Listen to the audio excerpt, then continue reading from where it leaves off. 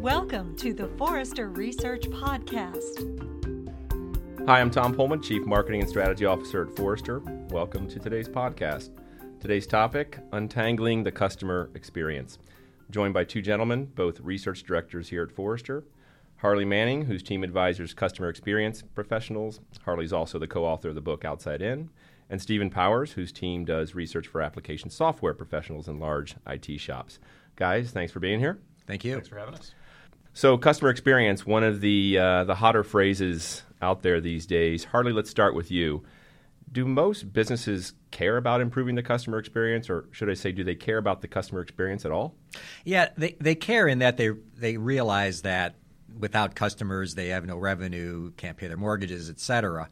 And nobody gets up in the morning and says, I want to stick it to the customers. That's not the problem. The problem is that they don't actually do anything about it. They come in and they say, yeah, we love our customers, and then they go on to do marketing and logistics and other stuff.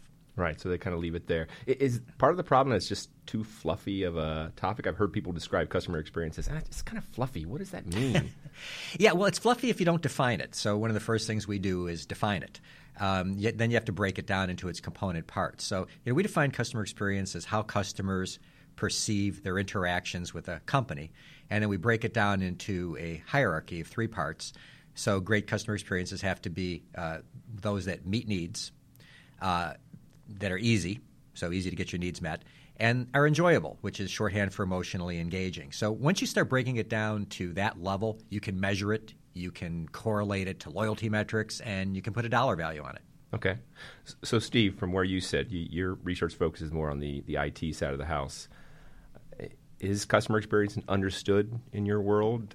What are some of the more common misconceptions about the phrase? I think one of the biggest misconceptions is the whole idea that customer experience or customer experience management can be equated into a technology or into a set of technologies. And Harley, you and I have talked about that in the past. Yeah.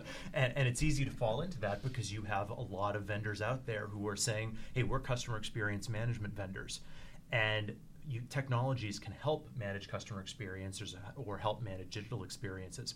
But they're not a substitute for all the other components of customer experience, which I know you guys say it's strategy, it's what customer understanding, design, culture, measurement, governance. You're not going to have technology, substituting for all of that. It can augment some of it, but it's not going to substitute, for that. Yeah, that is so true, and it's what's ironic is that the vendors, they do themselves a huge disservice when they say, I'm a customer experience vendor, because you can't buy a box of customer experience.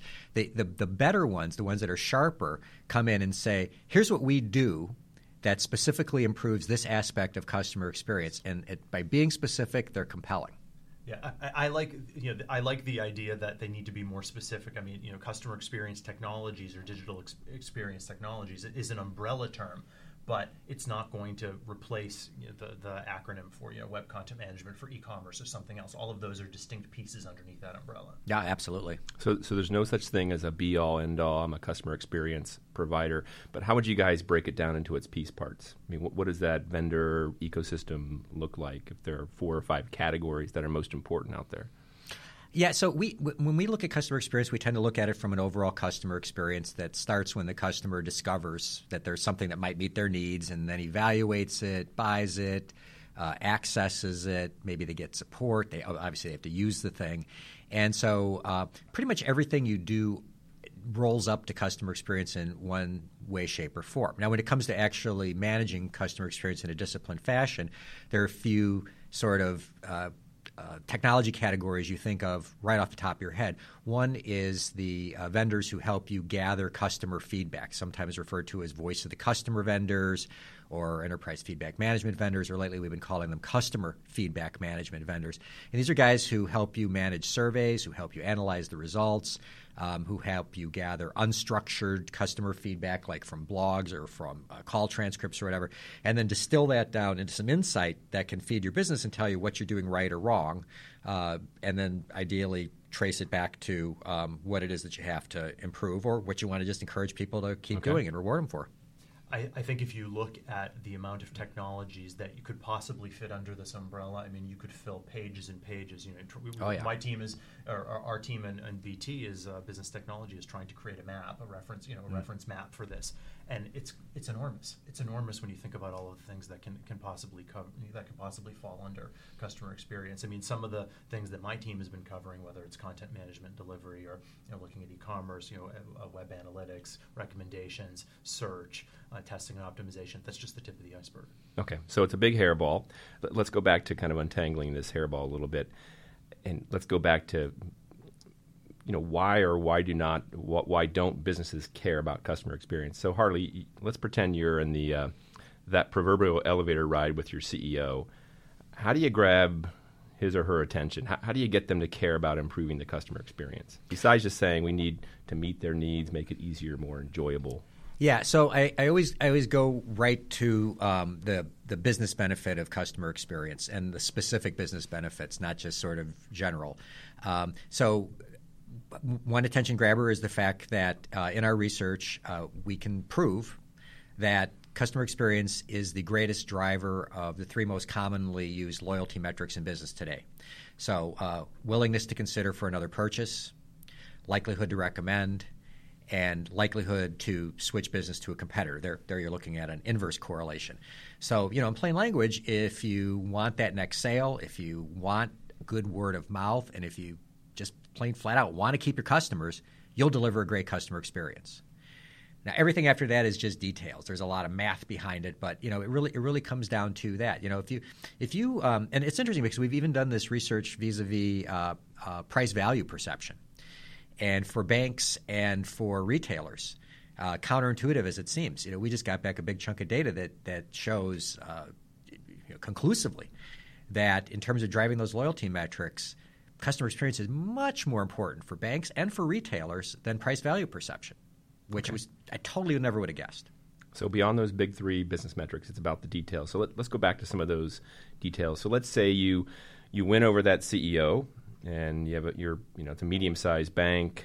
They've gone out, they've appointed a chief customer czar, and after a year of big changes and millions spent, nothing happens. Loyalty is remaining the same. Customer sat is flat. Where does the company begin to look at, hey, why didn't we move the needle here? Because I'm hearing that a lot of companies, they're not moving the needle on this. Yeah. So if what they do is essentially say, hey, customers are now our priority, and they issue a bunch of directives, they're not going to move the needle. They have to get down to specifics. So we see two different paths that companies that make measured improvements typically take. One is sort of the path of evolution. They don't fundamentally change the way they're doing business, but they map customer journeys. They look for places along those journeys that are broken, like a failure to be able to buy, or a really rocky support process or whatever. And they start systematically tracking down the root causes and fixing them, and so eliminating the problems. And you can see increases in sales as a result of taking down barriers to buying. You can see great decrease in cost of service by taking away the problems that people are calling about in the first place. Those are super measurable. For example, Sprint, starting late 2007, they had terrible customer experience. All that they did was systematically identify why people were calling their call centers, eliminate those problems. Last year, Dan Hesse, their CEO, reported to his shareholders that they saved $1.7 billion a year, $1.7 billion with a B, per year from averted call center costs. And that's just the evolution path. So if I'm talking to a company that's maybe hit a rock, maybe not had such a great experience, I typically urge them to do that. Got it. Now, you mentioned kind of a laundry list of projects and initiatives that can fall out of these things. Do companies have the tendency, from where either of you sit, to play whack-a-mole with customer experience? Like there's not an overarching approach, but it's just kind of project to project. We're running into that with our clients around mobility, for instance. Mm-hmm. Everyone has a list of 50 different mobile projects, and I imagine the same holds true for customer experience. Yeah. If you really want to transform, if you really want to revolutionize, then what you have to do is look at how you do business at a fundamental way. And that's where you need to have a customer experience strategy that says this is the experience that we intend to deliver in line with our brand attributes. So, if you're making a brand promise that says we're reliable, what does reliable feel like to your customers dealing with your goods or services. So you need a strategy.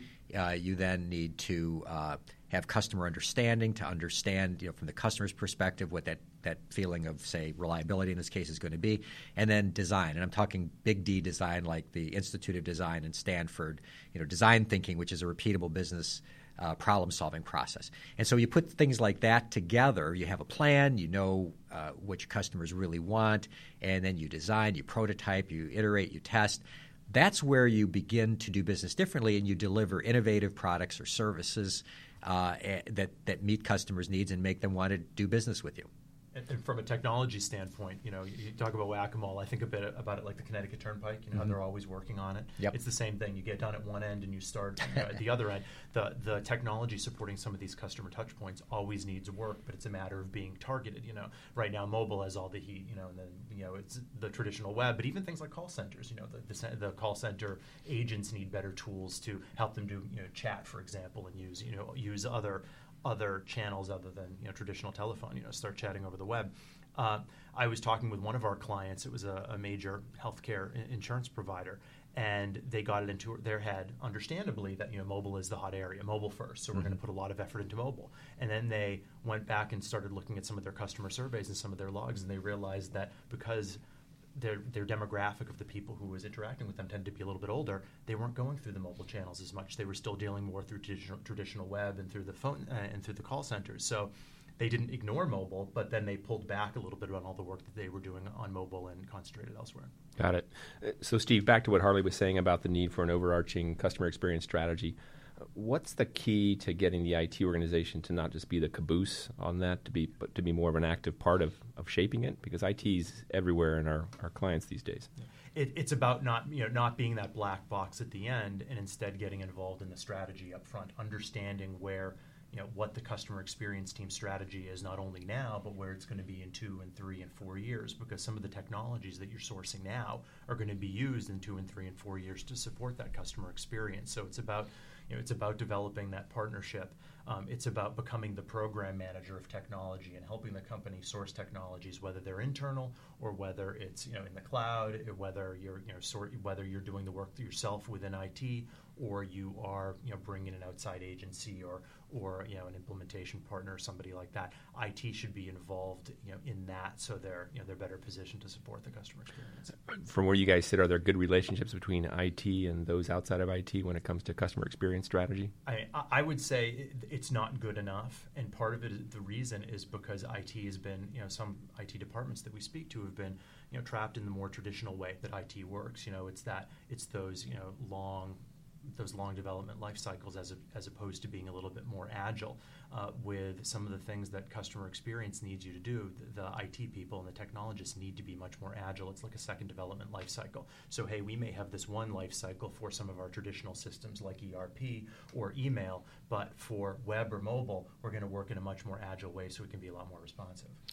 Yeah, and I can say this because I'm not an IT guy. I think it's important to give the IT guys their due. And we've had a number of CIOs who've brought us into companies because they see the need for a focus on customer experience in a systematic way, much more so than their business partners. And why is that? Well, a lot of times what they see is all these conflicting requests coming at them from different siloed business units, and they see that, in fact, unless this customer journey is thought of as an end-to-end process that often crosses different business silos, that it's going to fail, that it's not going to be optimized for any one silo. So it's literally a number of times a CIO who's saying to us, I need help showing to the business why what they're doing does not make sense for the business. Harley, when I was in IT, the worst part of my job was when I was asked to prioritize between those conflicting requests. I hated to do it. I didn't feel that was something that I had the knowledge to do. I wanted somebody else to prioritize for me or work with me to prioritize, and then my team could follow those priorities. So let's build off two of those points you guys just made. One is around this notion of silos and the complexity of business. So, part of the issue I'm seeing, guys, with customer experience is there are so many things that touch the customer, right? There are so many different channels. So from where you all sit, whether it's web, mobile, call centers, sales reps, support personnel, you name it, which ones need the most attention? Which ones are the most broken right now in any industries that you guys have helped clients in? Oh, God. I mean, it varies so much from company to company. The only thing I can say that would be meaningful is that there are certain things that we see that tend to be broken more places than not. And some of them are just real pedestrian, boring stuff. For instance, bills. Almost everybody presents a bill at some point. And almost every billing process I've seen has got room for improvement, and some of them are just fundamentally broken. We talked to so Harley, what's your top three of those most broken? So billing is one. Billing is a big one. Lack of first call resolution in the call center is another one, because often what's happening is that the problem isn't very well understood. So you can always look to your call center for some insight into what's going wrong in your business. What would I say would be the third one? I don't know. I mean, those. What about websites? I'm just curious. I mean, it's such you would think a mature discipline right now. Website design. And well, see, this is what I mean about it. Really depending. I mean, some companies just have really incredible websites, and they just, for instance, if you use the Fidelity website, does it have room for improvement? Yeah, it does. But I have multiple accounts of Fidelity, and I'm able to do all kinds of stuff just trivially that takes moments, and it's great. I wish I could say that about some of the other financial services institutions that I have relationships with. There's one in particular that I won't name because in general I like them, but their website just needs an overhaul because it takes multiple redundant steps to do stuff. And I can just feel the brain of the web designer. He was thinking, I got to make sure that the user is sure that they're doing the right thing. And I'm going, why are you asking me this for the third time? Did I do something wrong? This can't be right. So I'm getting less and less certain and confident and more shaky as I'm going along, whereas I'm sure the designer thought that he was holding my hand and reassuring me. So yeah, it's totally different. The difference between a great website and an awful website, though, it makes a huge difference in terms of what you're spending on customer service costs. That's for darn sure. And I know that sometimes even when the customer experience on the website, may appear okay, behind the scenes it's a real nightmare to maintain. So that's what I tend to see a lot of, or I tend to see a lot of the mobile websites are being managed completely separately from the traditional website. So there's problems with consistency, there's problems with reusing content and things like that. So those need overhauls. So it's funny, Steve, you mentioned this notion of behind the scenes, and I know you meant it in the context of maintaining a beast of a website, but part of the challenge with customer experience and the need to untangle it, guys, my understanding is, let's say I'm that CEO in the elevator. Mm-hmm. Too many times that CEO is just thinking of customer experience as a better, friendlier, nicer touch in the channel, right? But as I understand your book, Outside In, Harley, it spends a lot of time on a bigger ecosystem behind just the touch point with the clients. Can you elaborate on that? Yeah, sure. So if you just diagram a customer journey as they become aware of you and go through the evaluation process, et cetera, and then you look at what is it that they touched, either your people, your partners, your websites, your IVR system, your call center agents, whatever, and then you start drawing lines straight down, looking at what are behind all of those people. So behind that website is a person who designed that. There's a content management system. There are people who put the content in. Behind the call center, there's some kind of a system that's helping the agent manage the relationship, some kind of a CRM system, et cetera. And you just keep drawing down and down and down to what's behind all of those customer touches. It's like an iceberg. The part that the customer sees is a tiny fraction of all the things that go into that interaction. And so something as simple as a legal policy, one of the examples in the book was something that happened at Charter, where there was people would buy, small business customers would buy this software to get installed on the routers that they owned, and the Charter tech would show up and the installation would fail. And long story really short, the reason was because there was a legal policy that prohibited the Charter tech from touching the client-owned hardware. All they had to do was change a setting on the hardware. Now, did the lawyer know that this policy was preventing the customers from getting the product they bought? They had no idea. They thought they were protecting Charter from liability. So once they did an ecosystem map and figured this out, the customer experience team at Charter, they went to the lawyers, they explained this to them, and they said, we never thought that this is what we were doing. We had no idea, and they ripped up the policy. So that's the kind of thing that you have to look for. What is it? Because very often it's, we focus on that thing that's touching the customer, but it's not that at all. It's the thing behind whatever's touching the customer, a person or some kind of a system. Policies, processes, anti-customer policies that so many companies have. Oh, yeah. I mean, if you want to, so for instance, we've seen a number of companies that have revamped their call center. American Express is a great example. And it wasn't a simple fix. I mean, they literally went in and they changed the nature of what a customer care agent was. It wasn't a phone agent. It's a customer care professional. And they changed the nature of how they compensate them, how they goal them, the nature of how they train them. They spend the bulk of their time training them in active listening. And the payoff that they get is not only do they have these care agents who last longer and therefore become more expert because the job is much something that they want to do, but also through the active listening, they'll hear people say, oh, yeah, I need X, Y, Z, that may be something that they could get with as a benefit of their Amex card. But they just don't know it because, I mean, you think about your credit card these days, how many benefits come with it, right? And so they hear this and they suggest, well, do you know that you could do this with your Amex card? People respond really well to that. It raises their satisfaction with the call, and then guess what? It makes them want to use their Amex card more. That story very nicely demonstrates why you can't confuse customer experience technologies with customer experience management. Exactly. In this case, things like human resources policies for those care agents made all the difference in the world. Do you think that your HR department, who's dealing with your employees and maybe never seeing a customer, do you think that they're as aware as they could be of how what they do impacts the customer? I think not. So it's a big iceberg. I think nicely put it, Harley. A lot of stuff beneath the waterline that affects the customer that unbeknownst to them, right? Do companies need someone to own the iceberg? So a chief customer czar or a customer experience grand poobah of some sort? I mean, can they make progress by committee here, or do you need accountability and ownership? Well, so we've done a lot of research on chief customer officers, which is an emerging role, and it's really exciting. But I would tell you that there are certain preconditions for success. So if you wake up one morning and say, we need to start working on customer experience, let's appoint a chief customer officer, you probably are sending that person on a suicide mission. You have to make sure that the culture is ready for that person. You have to make sure that the other executives are ready to support that person. You have to make sure that they have clearly delineated job responsibilities and their peers understand those. So a number of other success factors. So we typically say don't start with the chief customer officer. Mature to the point where you can use one effectively. Now, the implication of your question, though, there is another piece to that briefly.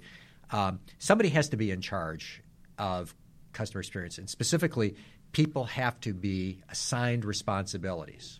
That doesn't necessarily mean there's one executive that dictates to everybody, but it just simply means that whatever aspect of customer experience touches you in your job, you need a goal about that. So you distribute these responsibilities. So by committee can work. Well, it's not even so much by committee. It's literally down to the level of the customer-facing employees and the people behind the scenes. I'll give you one example. A lot of companies we've seen have instituted the policy of anytime somebody submits a proposal for a project, it has to include a paragraph that describes the impact of that project on the customer. Now, what that does is it forces everybody who's proposing a project to stop and consider whether what they're doing actually does have an impact on the customer, which many of them don't, especially in the behind-the-scenes stuff, whether it's tech or HR or legal or finance or whatever. And so then what happens is they consider it, and then it goes up, and then there's a review process, which could be by a committee, but somebody, some responsible parties who look at it and go, hey, wait a minute, this is going to be a bad impact. This project is just not going to fly. Or we're going to have to figure out some way to manage this impact. Okay, so you can bubble it up from the grassroots and then have people in executive positions kind of steer and make the prioritization calls. Yeah, you can distribute it. You can distribute it over the organization. And typically at companies that are more mature about customer experience management, they have distributed it at multiple levels. For example, at FedEx, there's a customer experience steering committee that's chaired by their chairman and CEO and founder. And once a month, they look at all the customer experience projects going through the company and make sure that they're on track. But then a couple levels down, there's a group that reports into their senior vice president of marketing that is very hands-on and looks at problems that occur when a customer journey transitions from one part of the business to the next, including from the business to a partner or back, like, for instance, a retailer that would pass them shipping information. And they're doing very hands-on project work. So there's an example of 2 tiers right there. Good. Guys, last question for each of you. I'd love for each of you to weigh in. And that's about helping people listening to this podcast get started. So, Harley, you teamed up on a recent book on this topic called Outside In. In that book, I was struck by many things, but one that jumped out at me was that businesses should avoid spending money on customer experience improvements that don't matter. Is that a common challenge, figuring out what not to do?